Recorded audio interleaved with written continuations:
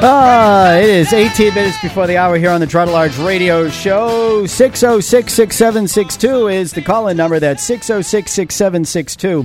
I hate to do this to you because I'm probably overloading you on schools, but by the way, Joyce Craig still has not replied. We did send an email to Joyce Craig saying, since you're fundraising off of things that we allegedly lied about, would you be so kind as to detail what we allegedly lied about? So we can respond. Joyce Craig still hasn't responded to our inquiry, demanding to know, I shouldn't say demanding, politely asking to know whether, what exactly she's referring to when she says a radio talk show host lied about her donors. God. But, and this next one isn't unique to the city of Manchester, but every school district has got a wellness and, what do they call it? Nutrition policy. Oh, my head. I mean, George Orwell couldn't have it any better, right? And last night there was a school board member, Leslie Watt, who said, oh, well, if parents want to know who's on the wellness committee, they can find it on the district's website. And they can click and they can learn and find out how they can get involved. Now, why did Leslie Watt say that? Leslie Watt said that because I, your humble host, asked, who's on the committee? How do they get appointed? And what do they do? I recommend you watch that part of the meeting because the people literally looking around at each other going, I don't know. And the board clerk says, wow, there is a description on page 7 of the agenda. I said, yeah, I've read that. And all it says is it shall be in conformance with the, it shall consist of USDA required members and also members from community organizations. What does that tell? What is a USDA required member? So this is what school wellness, school food and wellness, or school wellness, or whatever the hell the policy is called. So there has to be a council. Think 1984. Think George Orwell. Think of the Ministry of Love, only we'll call this the Ministry of Health. The School Food and Wellness Council develops, implements, revises, and evaluates the district's food and wellness policy. The United States Department of Agriculture also requires the district to have a wellness council, including members such as health and physical education teachers, administration, students, parents, food services, and community organization to develop, implement, and evaluate the food wellness policy. A food and wellness policy, the council reports to the superintendent. The superintendent will communicate information about the Food and Wellness Policy Council to the school board as deemed necessary. The Manchester School District Food and Wellness Council consists of the USDA required members and also members from community organizations. Meeting minutes are posted on the School Food and Wellness Council section of the district's website, which I can't find. I'm not sure where that is, to be perfectly honest with you. Recruitment for members of the council is ongoing, but most of the recruitment occurs at the beginning of the school year. Information regarding the council is posted on the website, on the back of the menus, and on a school flyer that is sent to the schools.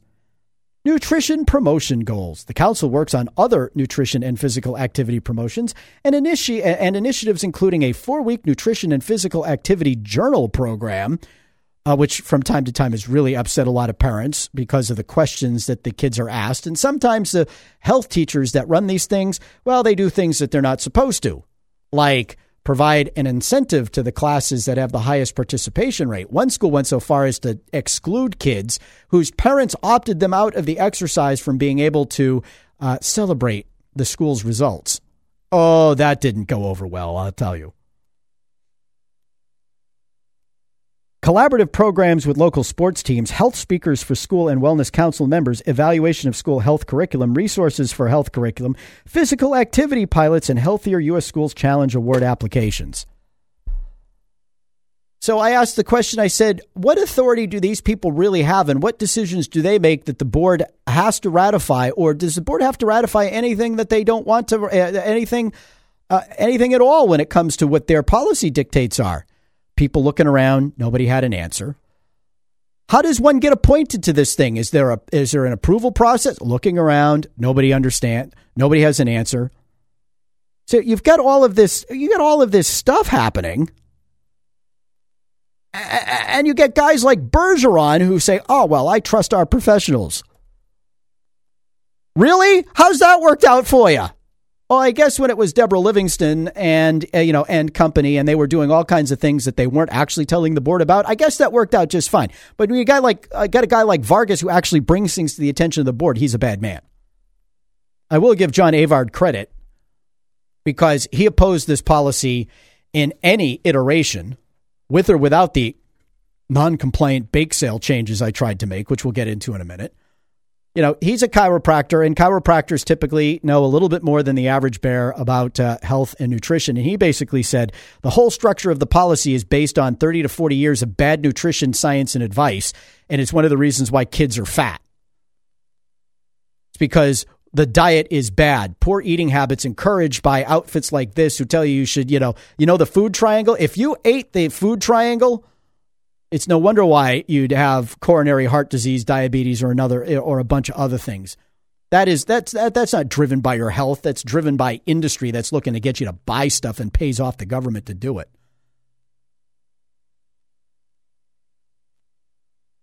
But let's take a look at this. Mayor Gatz has brought up, well, maybe if we could get the kids to second recess in the afternoon, we'd have them running around a little bit more to burn off some of that energy. So we still, as a district, are looking at whether or not we should have a second recess. Well, I'll tell you, we're homeschooling our two little ones. When they're 5 and 6 years old, they hit a wall.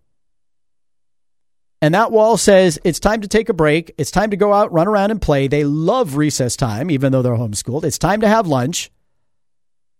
They hit a wall. Ain't it great? So now we come to the cupcakes. I really don't want this policy to keep coming back before the board. So I took a technical advisory issued by the State Department of Education, and I asked a simple question. Does the new policy incorporate the changes the state made that gives our schools, our parent-teacher groups, the flexibility to run so-called non-compliant bake sales? The answer was, we didn't do any of that. We just were making these technical corrections we should have done 2-3 months ago when we get bogged down in cupcakes. Well, okay, I guess. But if our old policy incorporated what the state required, why shouldn't our new policy? Nope, we have to send that to committee. Oh, my head. Who's on the phone? John Liskars. They have John in Hooksett, former Hooksett School Board member John Liskars on the phone with us. Good morning, John. Well, good morning, Rich. How you doing with a few hours of sleep today? You know what? I'll tell you, I'm probably in for some sort of adrenaline crash after the show, but I am beside myself with what happened last night. So I've got a question. First of all, I've got no advice to offer on cupcakes. It's such a difficult issue. I just try to stay away from it. But I do have some advice to offer on board member removal from office policy. I would highly recommend, if you guys don't have it already, to take a look at it as an example, policy BBBD from the Hooksett School Board. It's a very short policy, but it specifically talks about the two reasons why a board member can be removed from office. Can't be done by the voters or the board itself, except for two provisions, and it specifically states the RSAs that are quoted. I'll bet you one of them is RSA 42:1.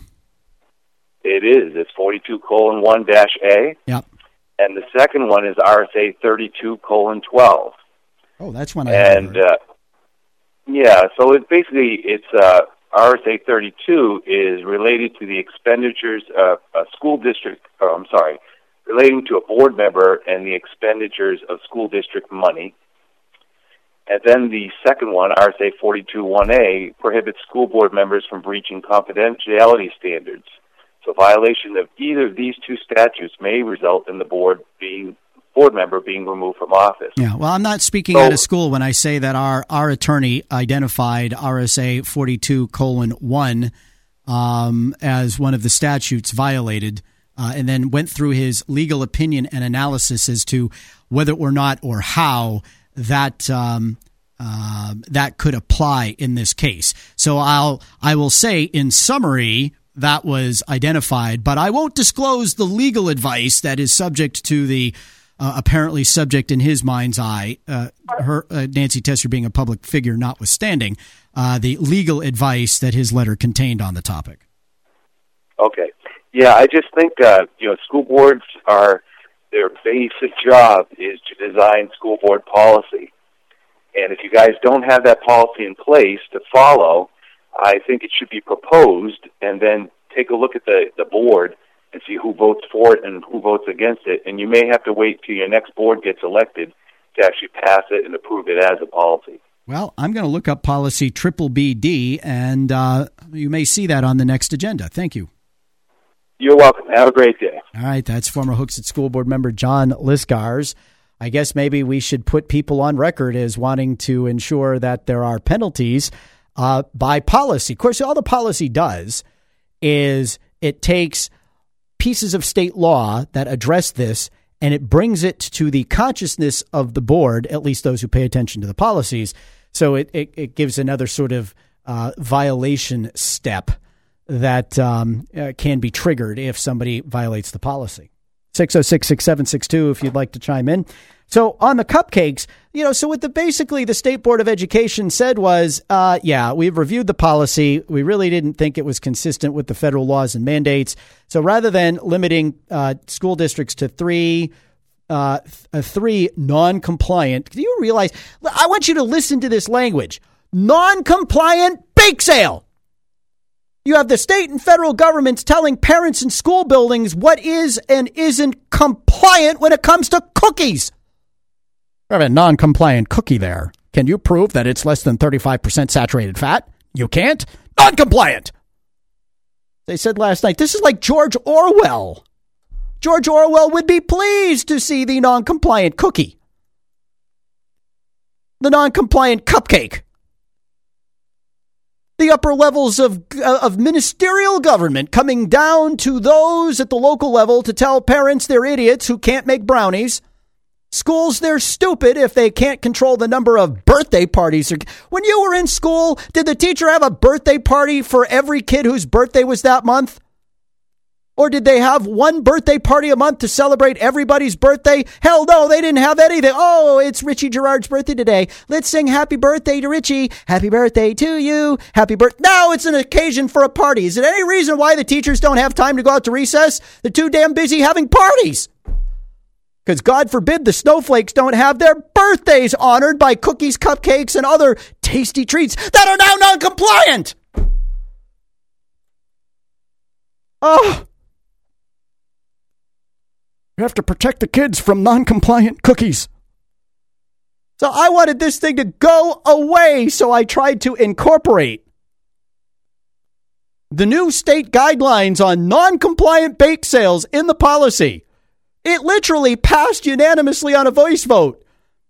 And then Beaudry said, well, wait a minute, for the process, shouldn't we send this through committee? So it actually got reconsidered and sent to committee because suddenly people like Leslie Want, who are okay with the policy the way it was, incorporating the last round of state rules, now have to see the new round of state rules to know whether or not they want to comply with the state rules.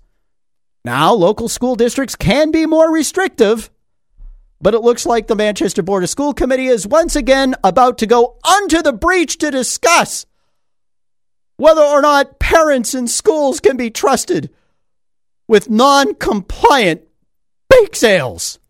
This is Gerard at Large. Oh, it's my turn already. Okay. I guess I took up more time in that last segment than I thought. Tomorrow, Ed Nail will join us for a question of voter fraud. Laura Gilman of the Manchester Animal Shelter will be in for Pet Paws. Mayor Ted Gatzis will be in the house, and so much more. For the entire team here at Gerard at Large, I am your ever exasperated but still humble host, Rich Gerard. Thanks for tuning in. Until tomorrow, be good, be well. Don't do anything we wouldn't do. We're proud to have you in the audience. Thanks for being there. Please remember our sponsors. Give them the first opportunity to earn your business and let them know you heard about them on Gerard at Large. It matters. Be compliant, everyone.